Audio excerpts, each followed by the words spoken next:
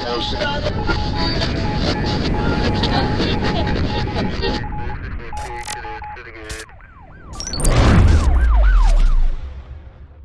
everyone and welcome to another E5 podcast. I am your host Paul Meenan, and today I'm not flying solo actually. I've got another co-host with me.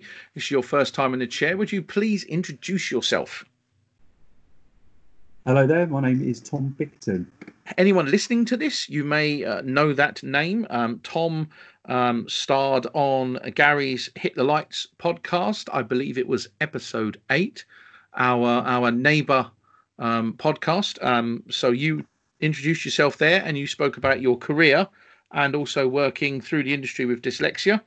We're not going to talk about that on this podcast because we would be totally unoriginal if we did that. And we're trying to be original in these. So I've got some questions I want to ask, stuff I want to debate. And the first thing I want to talk to you about, what is your favourite thing to do in this industry? So basically, I have one favourite thing which I like to do, which is, in the whole entire of this industry, is learning. Learning something new every day.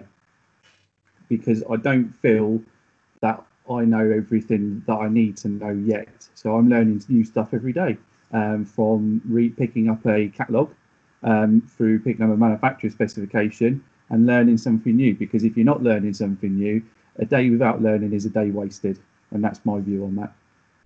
See, I've got this is going to sound real double standards. Forgive me, everyone, for saying this. Part of me hates learning, and I'll tell you why. Okay. Because it's a weird one. I struggle pushing my own boundaries. It's one of my weaknesses, I suppose. But I think the good thing about hanging around the likes of Dave, John Ward, is they're so smart. I genuinely mean this, but there are days when I feel really stupid around them. And I can imagine John Ward's just nodding his head listening to this. But there are other days when I do my research and I know when I talk to them, they'll sit there and go, how the hell did he know that? And I'm thinking, yay, that learning, that hard, difficult challenge of pushing yourself, as we spoke about before we started recording, the difficulty of pushing your own boundaries to learn so that you feel you're contributing something to that pool of knowledge or the expansion of someone else's mind is so fulfilling. And for me, if someone asked me that question, what's my favorite thing? I would actually say it's a combination of learning, but more importantly, sharing the knowledge I do have, sharing the knowledge and the experiences I do have. And that's kind of one of the reasons why I always said at some point in my career, I'd like to share my knowledge, whether it be teaching or whatever. And then we eventually started doing these podcasts, and me and Dave generally most nights are recording something or doing something together, or John or Ryan or whoever's available. And yeah, I find even in my day-to-day job, I love sharing my knowledge. The only thing that bores me, I think, is just you almost feel like you're stuck on repeat. But sometimes that's not a bad thing, especially when you're meeting new people, new faces, because when you're sharing that knowledge for the first time and they get it, it's the most exciting thing. It's just great to see their eyes open and go, oh, right, I get it. Because that's a great feeling when you come to realize a set of principles or a theory or something else like that. That's just me. Sorry, that's my thing. Go on.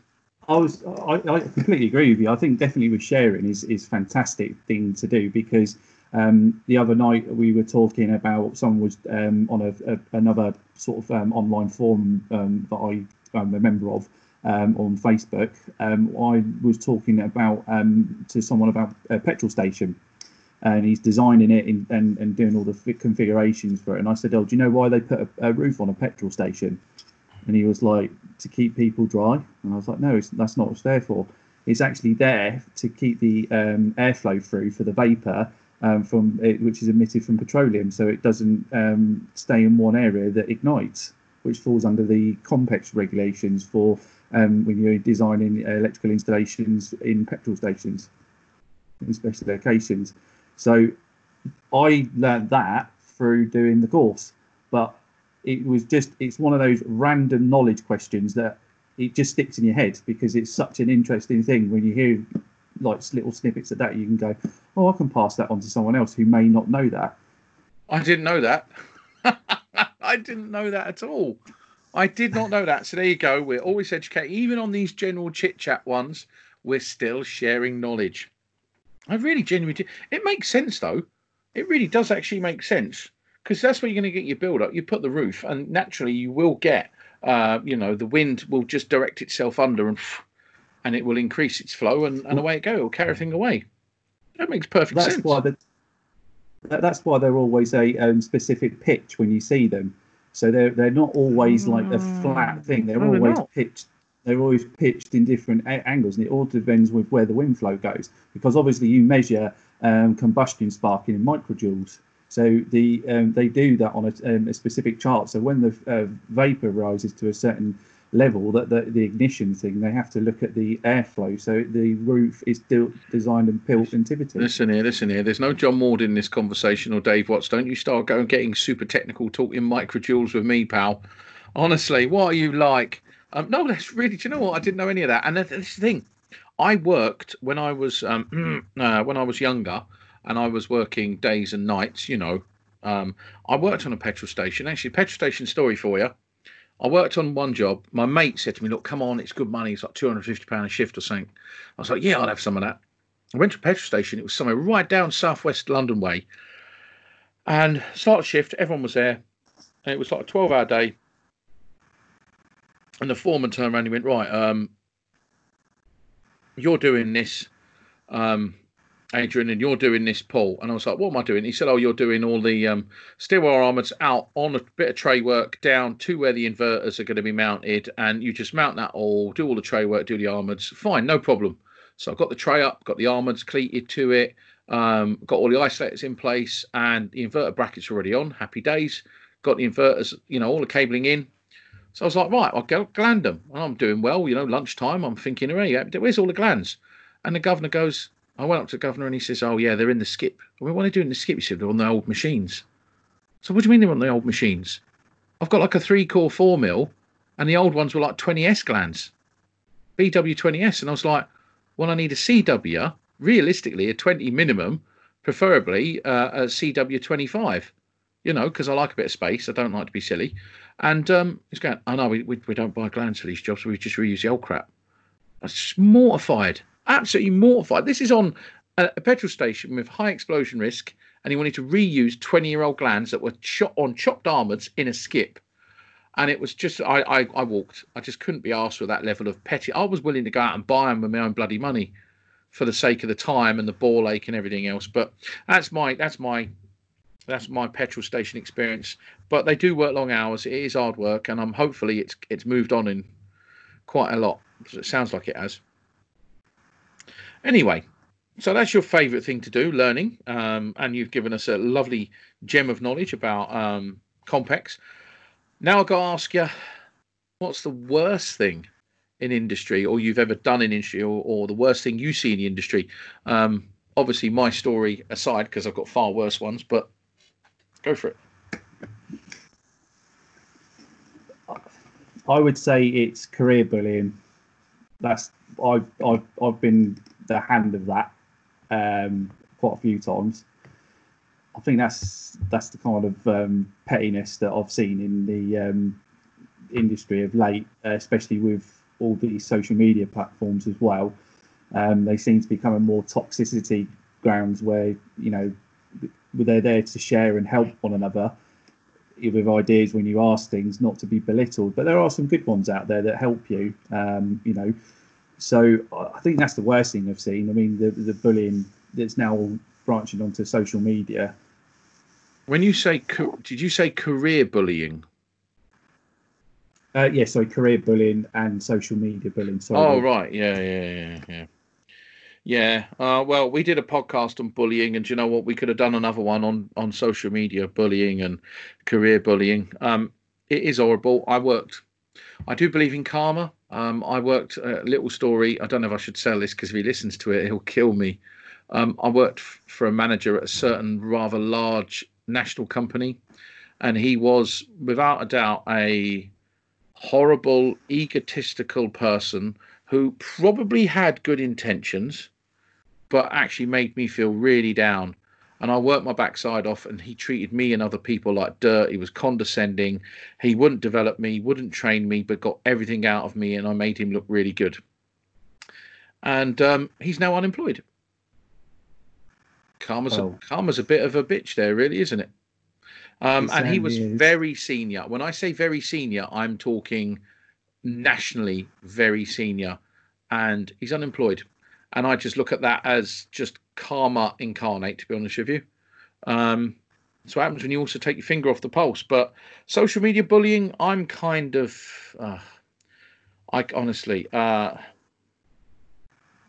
Dave uses the term time thieves. Dan does as well, toxic people, whatever.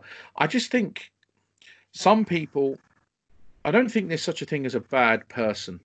I think there's just a bad background or a malicious intent or a level of jealousy or a level of sadness in the individuals that makes them want to lash out just to make noise and be heard and maybe have a group. I don't know, but it breaks my heart. We in E5, I'm telling you now, we constantly have to deal. If Dave was on this now, he would tell you the volume of bullies that we have. I mean, some of our trolls, I don't know what the word is, trolls or bullies, because bullies almost a compliment to some of these dicks.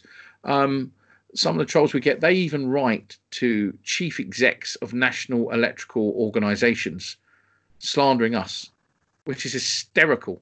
Because when we speak to them, they go, "Oh, do you know this person?" I'm like, "Oh, they've written to you, haven't they?"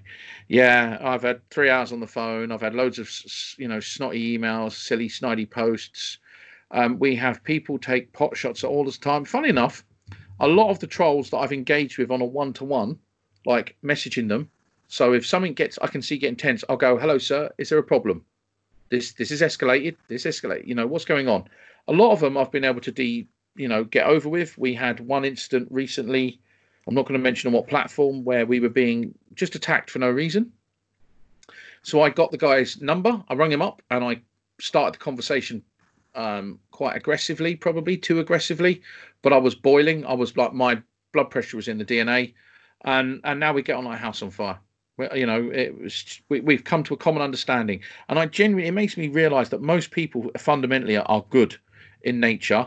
Some people probably think that what they consider as a bit of a jovial banter isn't banter. It destroys people. And I can tell you now that some of the guys in E5, the minute when they get engaged with by trolls, they immediately go into depression. They go into depression because they don't want to handle it. They don't want to deal with it. They haven't got the strength because they're spending all their energy trying to help people, not get into stupid fights with people who don't want to do the work. And this is why we as a group use the terms level up, do the work. You can't have everything handed to you on a plate. And we get a lot of people bullying and hating us. When we first started, we had so many trolls. "Oh, it's about money. It's about money." I haven't taken a penny, dude. Do you know what I mean? But it does wear you down massively. But then occasionally you get a success story. I had one troll. He called himself Sparky McSparkface, and we got on well. 3 hours on the phone, we got on well. He was new to social media, but I just, some of the stuff he used to write, I was like, I need to talk to these people. And when you talk to them, they're different. They're not, it's the ones who hide behind the keyboard and stay behind the keyboard. The ones that you just go, let me try and engage. And if I try and engage and they respond, great, we will build a rapport and we will come to a parlay, for want of a better term. Okay? Because I don't know you. I'm not in your life. You don't have to be in my. If you don't want to listen to these podcasts, don't listen. If you don't want to watch our YouTube videos, don't watch them. It's really simple. We don't wish you or your families any ill will. But the ones that I have managed to parlay with, we get on fine. The ones who won't come from behind the keyboard, it's blocked now. It's blocked. They go into the category of time thief, and they're just blocked. And do you know what? Sometimes when you block them, it's nothing personal, but my God, does it feel good afterwards?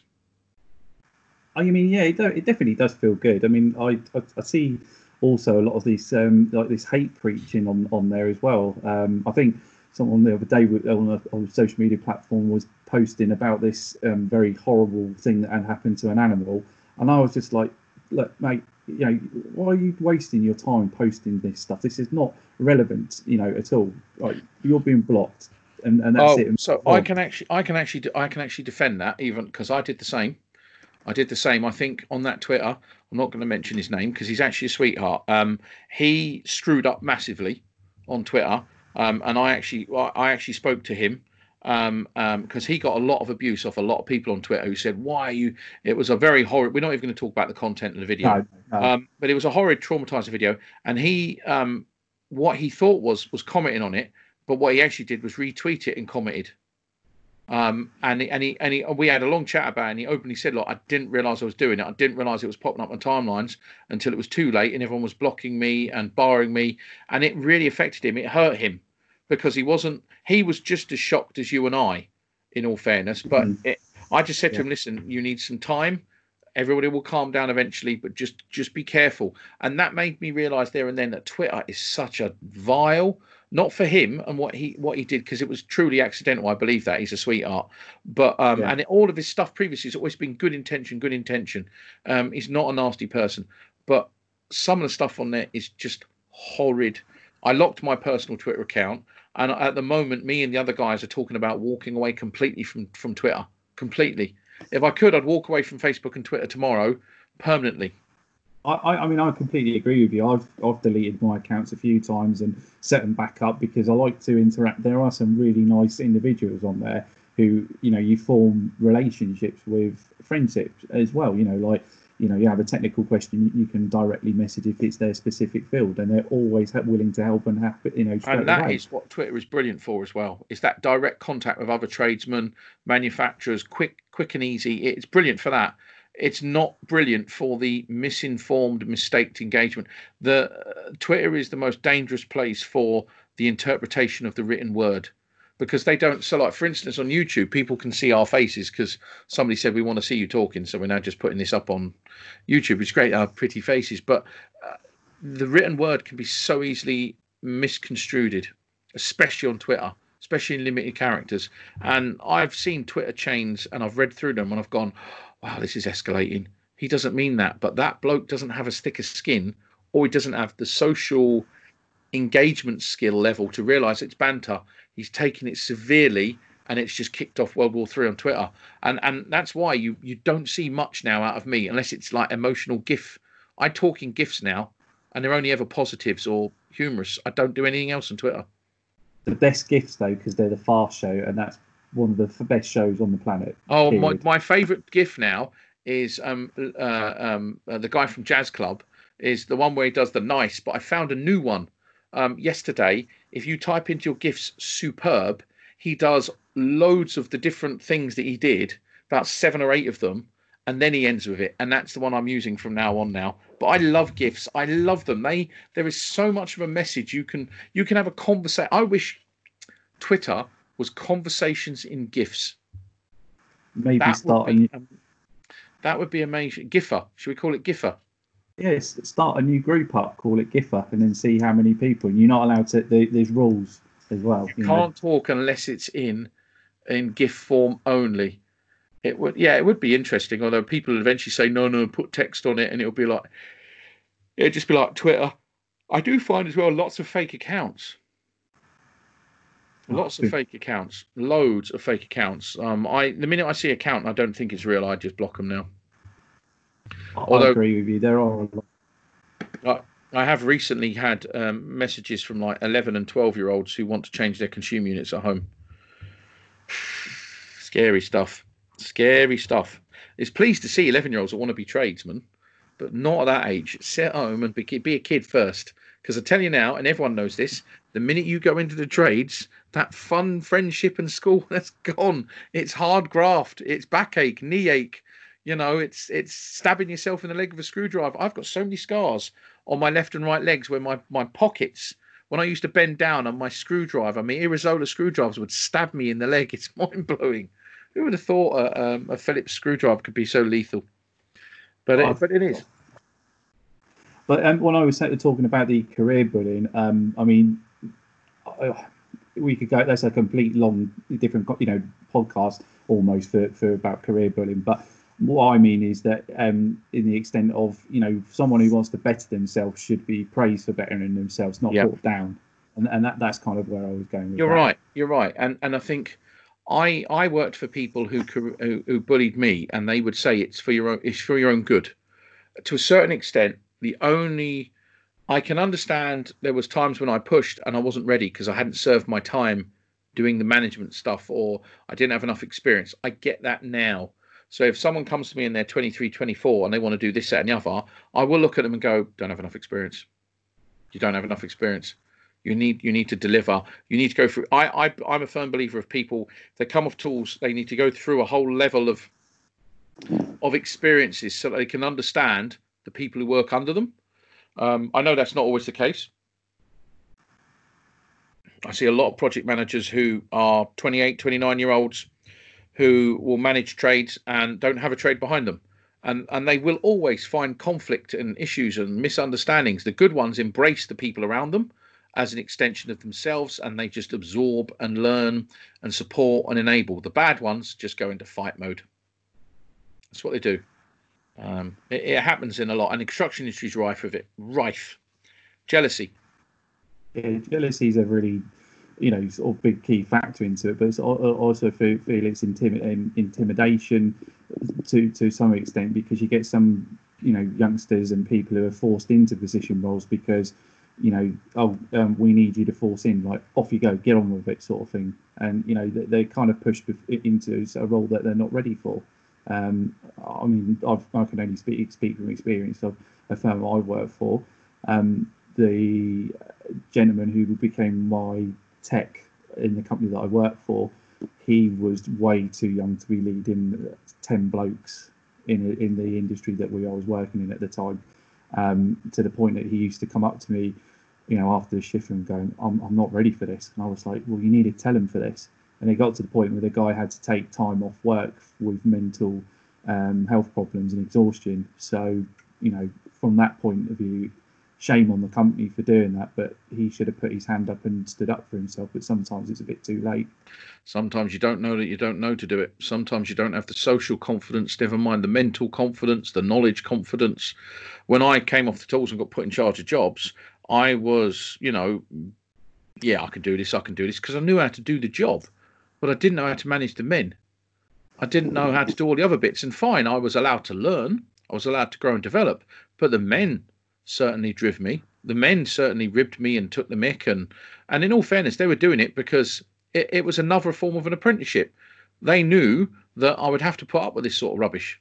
And it doesn't kill you, it makes you stronger, to be honest with you. And in construction, you need to be thick-skinned, you need to be tough, just purely because some of the egos of the unintelligent that you and I both know. We've met people in our career that have worked their way up to very senior roles, who have little to no technical knowledge, but may have a personality of a bull, and will just chew people down when they try and talk and intimidate and bully, and just say, I'm here to deliver milestones, I'm here to deliver dates, shut up, Sparks, just get on with it. They won't want to listen.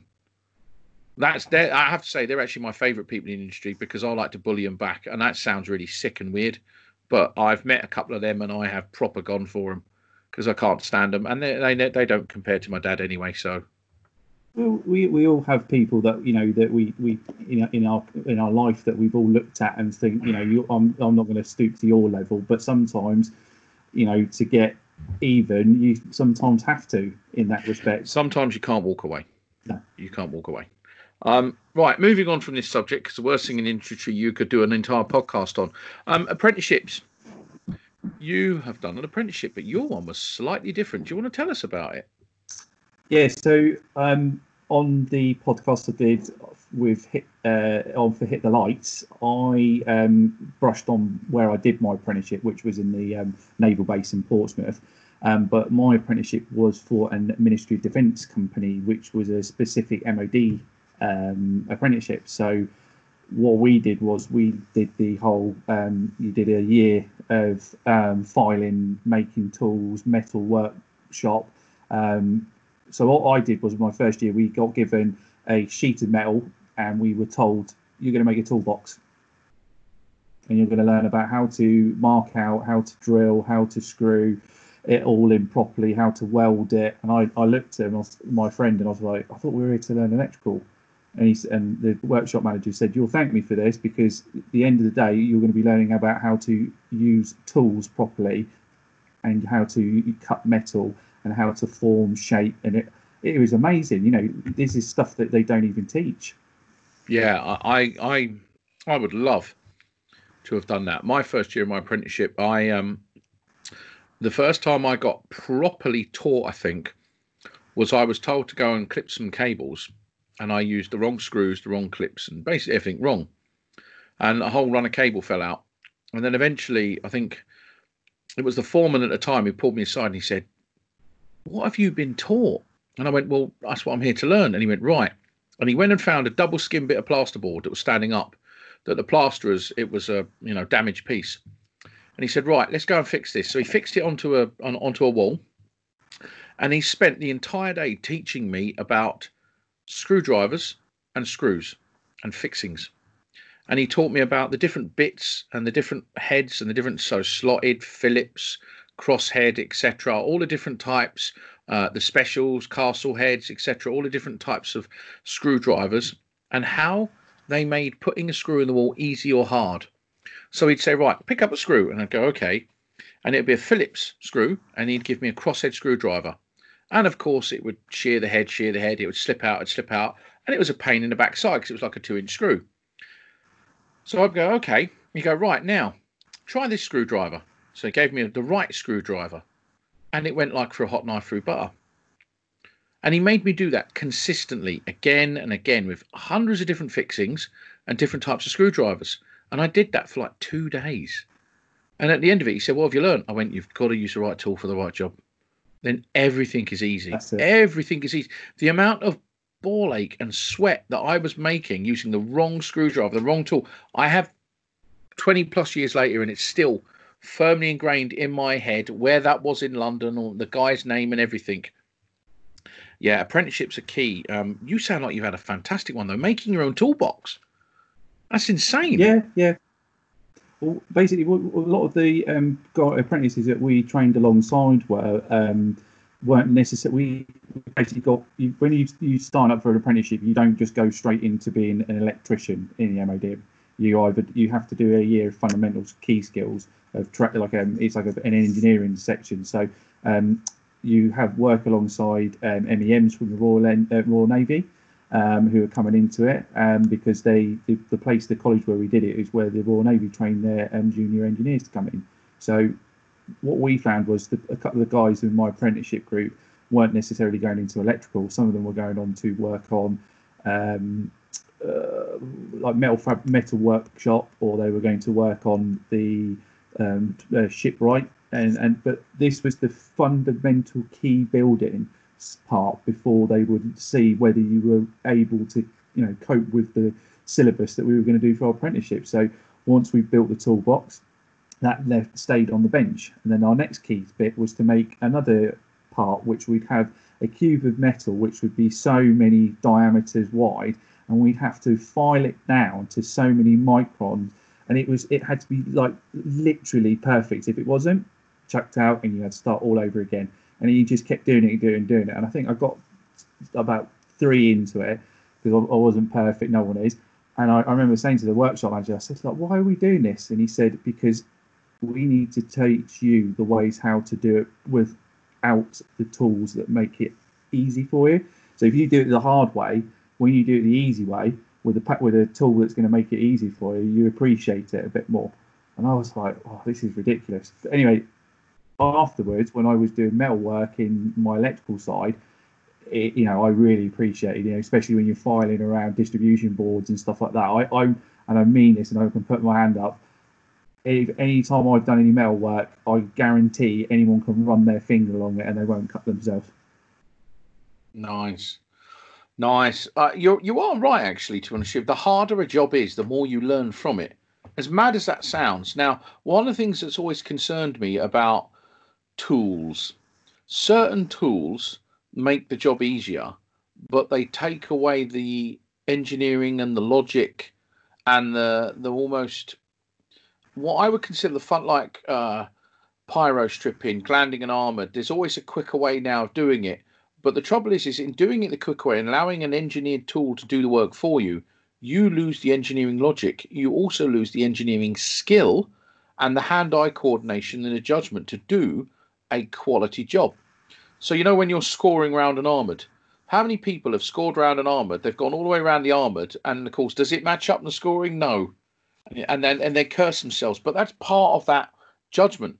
Being able to make sure when you start scoring round an armoured so you can start stripping it and bending it, that you're absolutely bang on perfect all the way around it. Now we just get a clamp and spin it round. And I know a lot of people will be going, "You're mad, they're brilliant, I've got one of them tools." But when you're learning, I think genuinely you should be doing it the hard way. I don't think you should be learning squirrel cage motors unless you're going to be doing that. But I genuinely think you should learn the fundamentals of the engineering judgment and the logic and the skill so that you can be better prepared, so that when you go in and you use the tool is for time saving, not for skill reduction. Absolutely. Because there are times when you're only going to have a hacksaw and an armoured and you're going to need to get it done.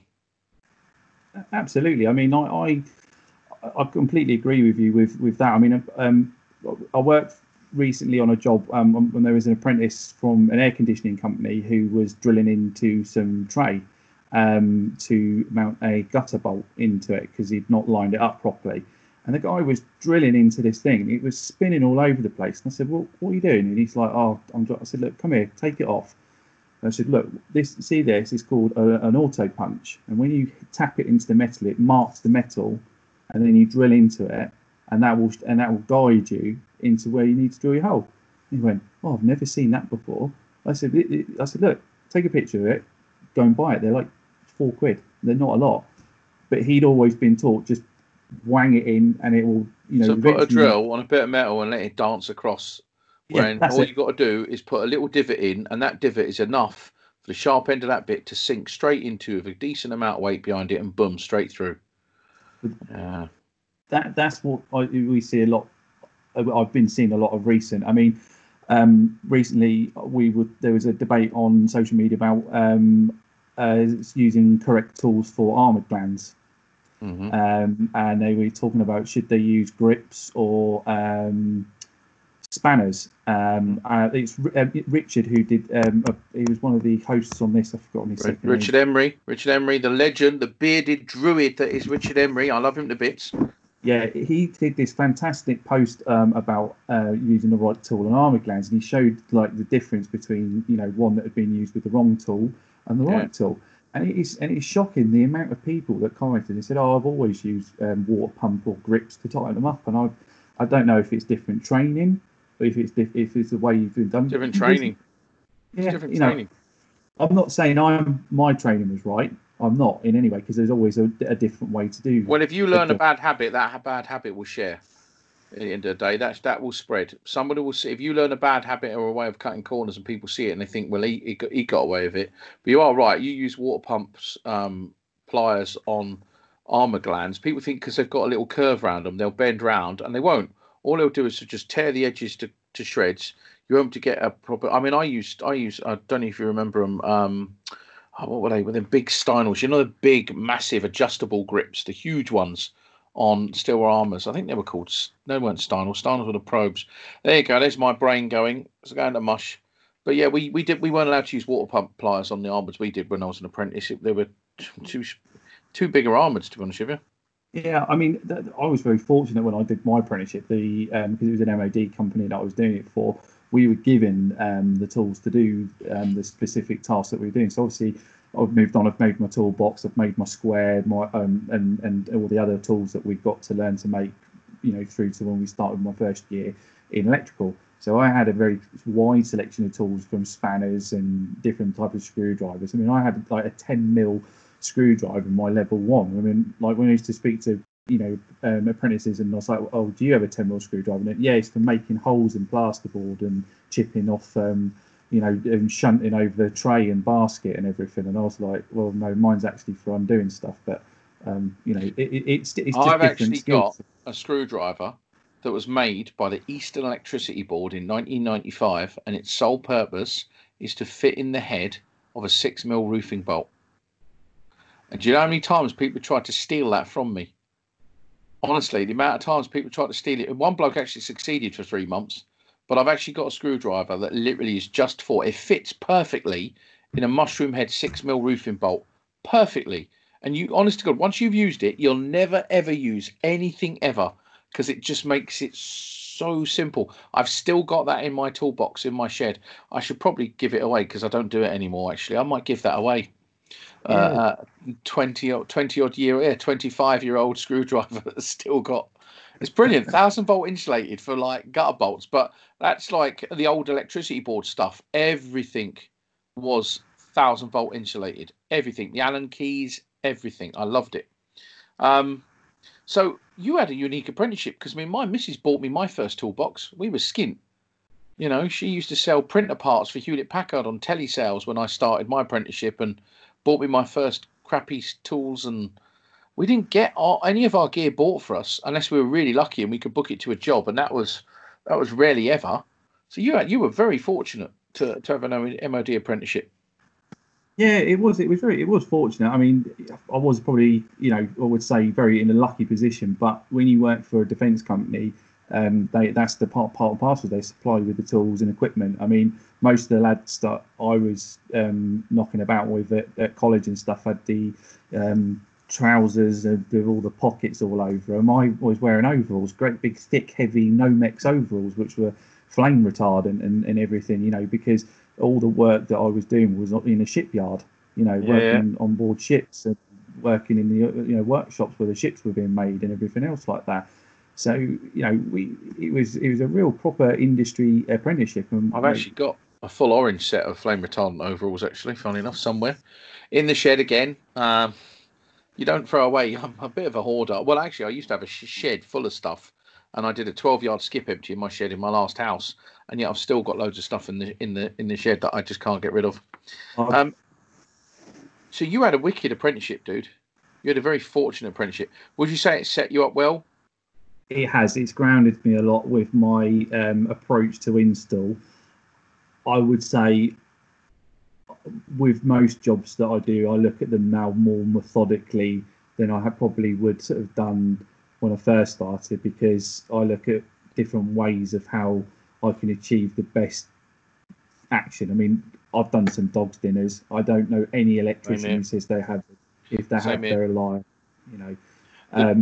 The biggest dogs dinners I did was when I went from like the railway industrial and I was doing domestic house bashing, like the central heating wiring and stuff. When I went back to domestic, I felt like I was doing a new apprenticeship for a period of like 18 months nearly. I felt like I just get comfortable with domestic systems configuration. I know people are listening thinking, what a twat, but genuinely going from heavy industrial to domestic, people need to appreciate it is a different world from heavy industrial. It really is. And I massively, massively rate the domestic time served house bashing guys, to be honest with you, because it's getting more complex. And I look at the YouTubers who do domestic, and I know there are loads of industrial guys, mate, say, "Oh yeah, it's easy." It's not. It's not, man. They graft. It's not easy. It's definitely not easy. I mean, I remember I went from unfortunately I got made redundant when the recession kicked in. Lucky I was qualified at that point. But I went and did some house bashing with a ex-college friend, and I remember chasing my first wall, and it looked like a bomb crater. Yeah, half the wall falls out. Oh yeah. And he came into the room, and he's like, I said about two-way, not literally here and next door. I thought, I'm really sorry. I've never done this before.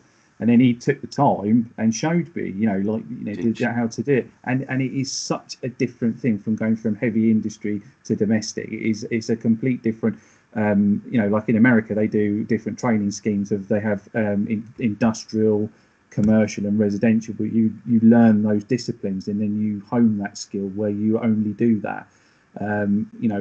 For us, we're very multi-utilitarian. We have to know how to do tray. We have to know how to do, motors, how to, install the armoured, That's the challenge, isn't it? Because you now cross the boundaries of what makes an electrician nowadays. And if you just take a step back, and you look at the electricity at work regulations, which I will do because I've got a copy right here. And this is quite a fascinating little item you've just raised, because if I look at Regulation 16, and believe it or not, I just did a podcast the other day where we spoke about what makes an electrician. And Regulation 16, persons to be competent to prevent danger. And it says no person shall be engaged in a work activity where technical knowledge or experience is necessary to prevent danger, or where appropriate injury, unless he possesses such knowledge or experience, or is under a degree of supervision as may be appropriate having the nature of work. It then, in the guidance, quite clearly states technical knowledge or experience. The scope of technical knowledge may include adequate knowledge of electricity, adequate experience of electrical work, adequate understanding of the system to be worked on. So if you go from industrial to domestic, you don't have adequate knowledge of the system. You're just sitting again, yeah, wire's a wire, blah, blah, blah. That's bravado. That don't mean crap if you injure yourself or someone else. Practical experience of that class of system. Understanding of the hazards which may arise in the work, precautions need to be taken, exporting, PME, all that sort of stuff. Industrial guys won't think of that, potentially. Ability to recognise at all times whether it's safe for work to continue. I don't think many electricians do that, but we're not going to talk about what makes competence. No. I'm glad you've had a good apprenticeship. Do you take on apprentices? Do you train apprentices when you can? When I've worked for firms, not currently at this current standard, I've not got an apprentice. However, that may change later on in the year, depending on how things turn out. Yeah, we are in lockdown at the moment, so it's hard for everybody. It's hard, yeah, definitely. But no, I've had in the past, and some of them have gone on to great things. I've got one guy who just does containment, and he's made a living out of just doing containment. He is a phenomenal containment guy. Have you heard of my most famous apprentice? Apparently, no. Thomas Nargi. I have. He's not my apprentice, by the way. But everyone keeps calling me his dad. If you're on Instagram, every time me and Tom do anything together on Instagram, everyone goes, "Oh, look, you're dad." So he's now started to call me bloody dad, hasn't he? Yeah, there you go. I did see his containment job he did on Instagram. It was very neat what he'd done. Very, very neat. Thank you very much. Well done. I had some input in that containment job, although I did not appear in his video. Because he couldn't put in what I said on that video because it was lots of effing and jeffing and stuff. No, we actually did sit in his van, so I went to his job and gave him a little bit of support and advice and friendly help, as we all should do when we need help. Right, last bits we're going to talk about. We're going to talk about wholesalers. Do you know what? We don't talk about wholesale in all the podcasts we've done. So there's two things. One, I can tell you now there will be a wholesaler coming onto this podcast at some point soon, because I have sent an invite out to an independent. But if you're a multinational wholesaler like the Cities, the Edmondsons, etc., WFs, Electrics, please get in touch and come on, because I'd really like to grill you on the industry and how you perceive it, and the good work that some wholesalers do and the poor work some wholesalers do, and understand. I just want to, I want to debate the views about wholesalers and costs and various other bits. So please come on. But what do you want to talk about when it comes to wholesalers? What's your views? I think it's just the lack of I'd say equipment now compared to yonder like earlier years. I mean, I remember going into wholesalers where you could pick stuff up off the shelf. Like I'm talking stock stuff like gutter bolts, washers, those sort of things. Now you're finding that they don't keep. It's more geared up for domestic. Not that I'm slandering domestic, because obviously that's more of a I would say profitable market at the moment, because it's more smaller independent companies who are going out and in there. So if you look at the fact, if you've got 20 Thomas Nargi companies who are out there compared to the one big M&E contractor, they're likely to be spending and getting repeat custom where they get paid quicker than one big M&E contractor. So they're the more favourable people that they're going to keep the material on the shelf for. I'm trying to remember the name of that wholesaler that really gets me annoyed. There's one wholesaler I went into. They have a catalogue. It's not Screwfix or TLC. TLC. I have to be careful. I might get a legal letter here. Um, I went to a TLC. I've been to a number. TLC is some cracking stuff, actually. I like going to the wholesalers, the ones that, when you're buying a drum of Armoured, and it's like if you're running a single phase circuit. I like the ones that give you brown, blue, and green and yellow cores. I can't stand buying Armoured's that are three phase colours. I'd rather buy single phase coloured Armoured's. I don't like using heat shrink where I don't need to. I won't use insulating tape because that's just stupid. But TLC, you go in there, you queue up, and so many people in there are domestic homeowners asking for advice. And I once queued in there and watched a bloke sell a drum of SY Flex and 2 stuffing glands for a woman who wanted her husband to clip it down the garden fence and wire it into the shed. And this bloke was basically saying, yeah, just put a couple of plug tops on it, love, you'll be fine. And I was like, what are you doing? And it's stuff like that where you just go, and this, to be honest with you, one, embarrassed me because when I got to the counter, I gave him a bollocking for it. I did. I said to him, why are you selling her that? He was like, what? I said, you've given all the wrong bloody advice. Is it PME? Is she exporting PME? Why are you using SY Flex? Yeah, it was Armoured. It's not freaking Armoured. It's not Armoured, you moron. Otherwise, it'd be called steel wire armour, wouldn't it, you idiot? It's for connections to motor. It's braided. It's an EMI screen. And he didn't know. He didn't know, bless him. But you and I both remember. I remember when I used to go into wholesalers, they always used to have a couple of old boys who'd served their time in the wholesalers and who knew the equipment that they were selling. And I remember going to the wholesalers where the wholesaler would go, can I have a drum of 16 mil 3 core and I'll have a 32 mil CWS? And they'd go, you what? And you'd guess you sort of go, 32 mil CWS. You sure? Because they'd know the right size gland for the right Armoured. And they'd pull you up on it like you're in college. And you'd be like, oh, right. And the wholesaler, a good one, saved you from making mistakes. They looked after you. You got to know them. You got them to know them first name. They knew what you wanted. They knew what your regular business was. Do you know what I mean? You could turn around to them and say, I might have a job coming up on a house. I might need one of them double stack MK boards. And he would sit there and overhear that as you're walking out, and he'd have a double stack MK sitting out the back. Just in case. They're the good wholesalers. I don't see that anymore. I see them selling to any Tom, Dick or Harry and just saying, yeah, that'll do. And I think their duty of care is absolutely gone out the window. Again, Regulation 16. Are they competent to do the work? Are they competent to sell the products? But if it was up to me, I would make sure that everybody... I know a lot of people may disagree with me, but I genuinely believe electrical installation products should only be bought by qualified electricians. And that's not me being protectionist like the gas industry. I'm just saying it should be only bought by people who know what they're doing. And I'd love wholesalers to come on this podcast and discuss it. I really do think there's a debate to be had. And I think whichever wholesaler leads that debate will be the one that wins the hearts and minds of electricians. Can you imagine if a wholesaler said we're only selling to Sparks? Win a lot of hearts and minds of Sparks. Well, I think they would be the one who made your business at the moment, because when you have the likes of Kingfisher Group, who own various other small and large independent places like Screwfix and B&Q, they have the most astronomical buying power to buy in, cable, consumer units, back boxes, look at Screwfix. Look at Screwfix. They're still selling split load boards, all the old 17th edition stuff. I think only in the last few months they've started putting surge protection in.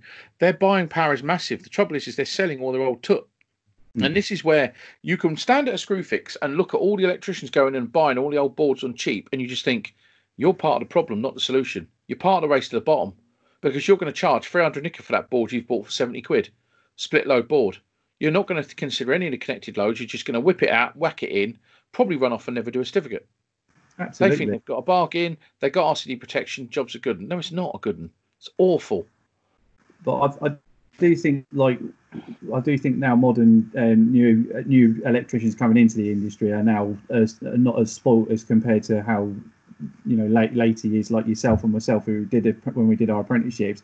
I mean, you look at the fact that we had fantastic brands out there, MK, which were solid. They were built like a brick shithouse. The distribution boards and consumer units. MK were the rulers of the world. Now, honest to God, they are the bottom of the pile now for quality of their brand. It's bottom, and they're down the road from me in Southend.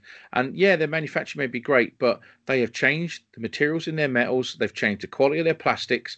And anyone who installs their stuff 10 years ago and now will tell you straight away it's not the same product.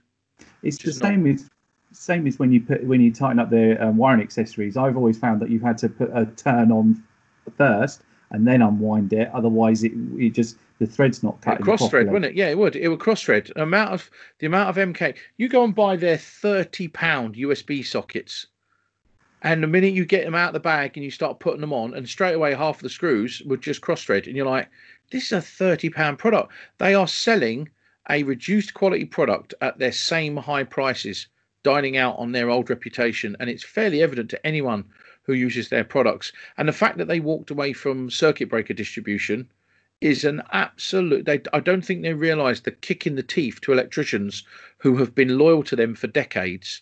What that does, the fact that they're not making breakers anymore, is a real statement of them to the electrical industry.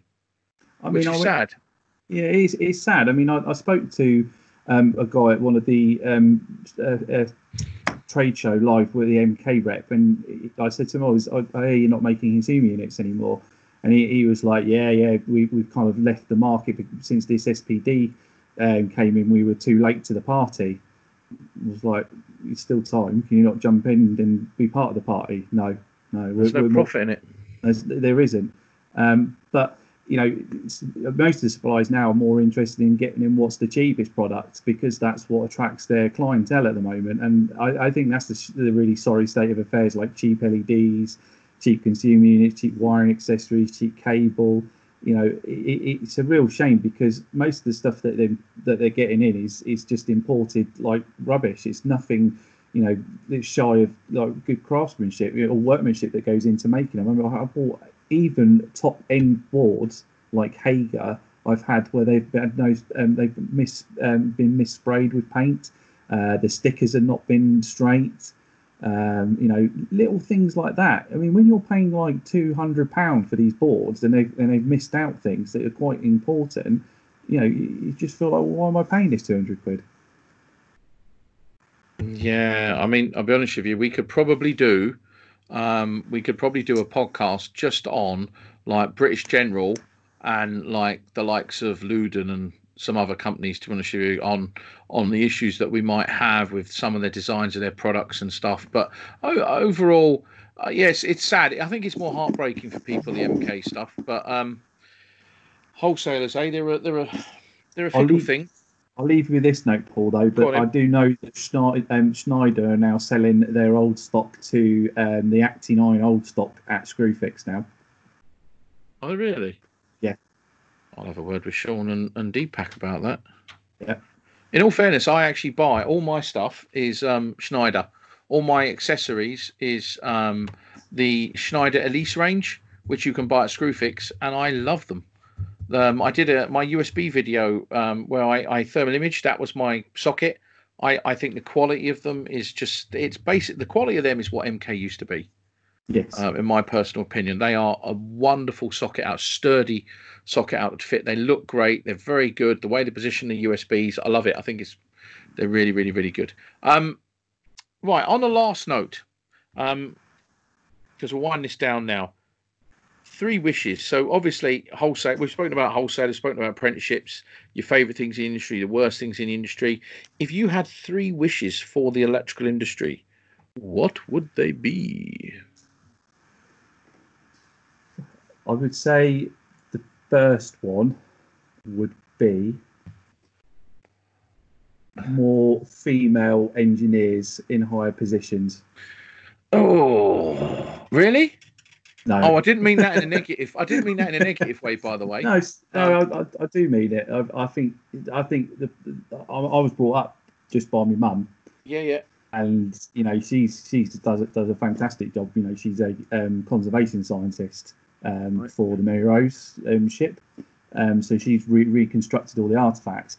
And there's not many people who do her job. It's a very male-orientated industry, but she's like the only female in that industry. So to see more, female electricians, not necessarily the domestic sector, but more coming into the commercial industrial sector and even the design sector and stuff like that. I mean, from my experience, I haven't seen too many, but I would like to see more coming into that. That's one of my wishes. Yeah, I mean, in the railways, we've got loads of women in senior positions anyway. When you go in commercial industrial, women are everywhere, and they're appearing more and more and more in senior in roles at a rate of unbelievable speed, unbelievable speed. And I think that's probably testament to all of the various um, campaigns. I mean, it's been like Women Engineer of the Year, Women in Construction, Women in this. So there's been lots and lots of positive thing. I'm. Do you know what? I don't care if you are pink, brown, Asian, black, minority, ethnic, he, her, they, them, she, it, whatever. For me, it's if you're competent to do the job. And do you know what the best thing is I work with two women, as well as two other blokes. And the two women I work with are some of the most amazing women I've ever worked with, and they are. I mean, one of them actually says to me, "Oh, I don't have your level of knowledge." And every time she says that to me, I always say, bollocks. I look up to her for the way she works, her work ethic, her level of diligence and detail. I could never do. She has so many skills and so much going to for her. It's mind blowing. So yeah, I don't disagree with this. I've worked with some fantastic women over the years, and some fantastic engineers and managers over the years who are ladies. But I don't really care what they are. I've never looked at it like that. The only difference between the ladies and the men is I've always minded my manners a bit more around the ladies. Um, just because I was raised that way, really, to be honest with you.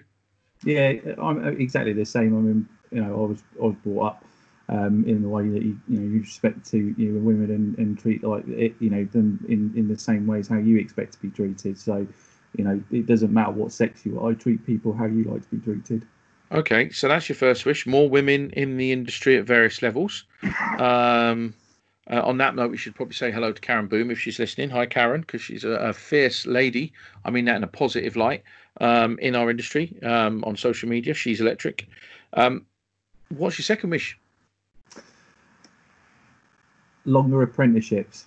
Oh, I love you. I love you so much. That's awesome. Yes, yes, please. I'd like to see the apprenticeships that I did because they don't exist anymore. So minimum 5 years. 5 years, I would say, yeah. I agree. And I'm in agreeing. I'm breaking lots of people's hearts because there's lots of ways into the industry. And I'm not talking about people who are working qualified in the industry. I'm talking about those people that join. If we're ever going to improve the industry, we need to make that learning experience very, very concise and give them the time to grow and develop in a controlled and safe manner under the correct supervision to grow and develop and acknowledge your own competence. So 5-year apprenticeship gets my vote all the time. 3 years of college, you leave college. I'm sorry, you should. If I was a college lecturer, I'd be saying at the end of 3 years, you're going to go out into the workplace now to continue developing your skills. Do not dare call yourself an electrician for at least a couple of years. Absolutely. But 3 years now, is it? 3 years is the college, yeah, tops. I did 3 years, but I remember when I finished college, my foreman said to me, "You ain't qualified, boy. We'll tell you when you have finished your time," and they did.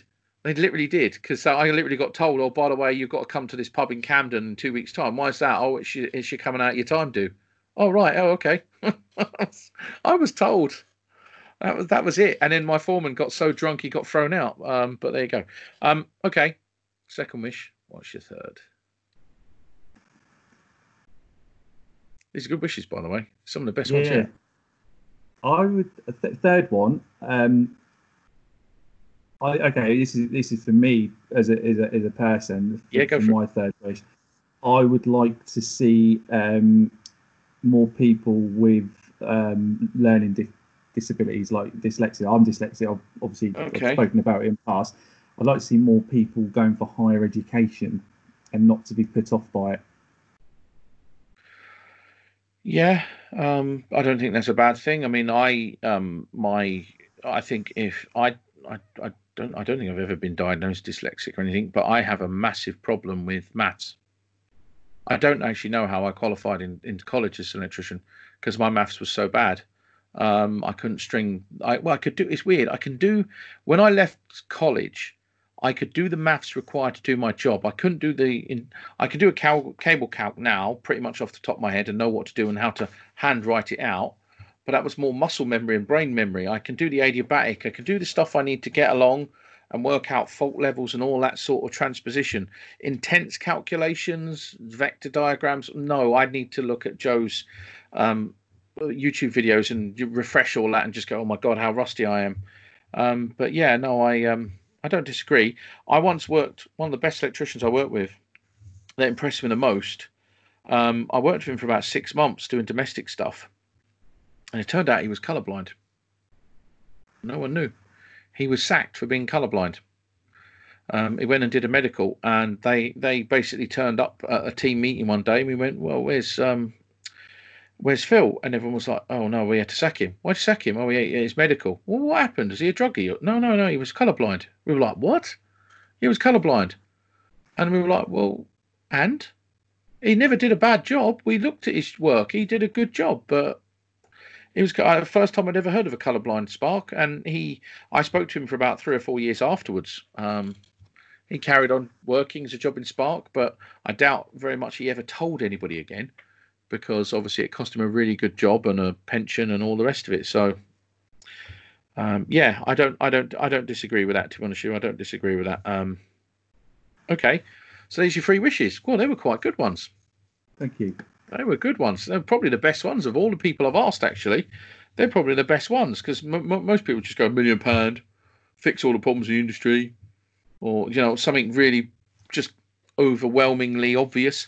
They were quite sincere and from the heart. Okay, all right. Well, listen, we're going to end this. So thank you very much, Tom. For those who are listening, again, Tom's debut is on Hit the Lights episode 8. If you want to know more about him, where can we find you on social media, Tom? You can find me on Instagram, Twitter, and Facebook. And that's Bickerton Electrical. Yep, that's Bickerton Electrical. Some of your stuff is excellent, by the way. I've seen it. I've seen your pictures. They're really good quality work. So, one of the good ones. Right. Any last final thoughts or messages for everyone before we cut this off? Stay positive. I like the electrical reference there. Stay positive, not negative. DC. Anyway, right. Terrible late night puns. Well, you know the usual. Tom, thank you very much. Everybody, thank you very much for listening. For those who are listening not in the UK, because I checked something on my podcast, we've got people listening around the world, which is quite strange. Canada and all sorts. So hello, everyone listening around the world. For the 16 different countries that have downloaded this. And until the next one, thank you very much for listening. Take care of yourself and each other. Bye-bye.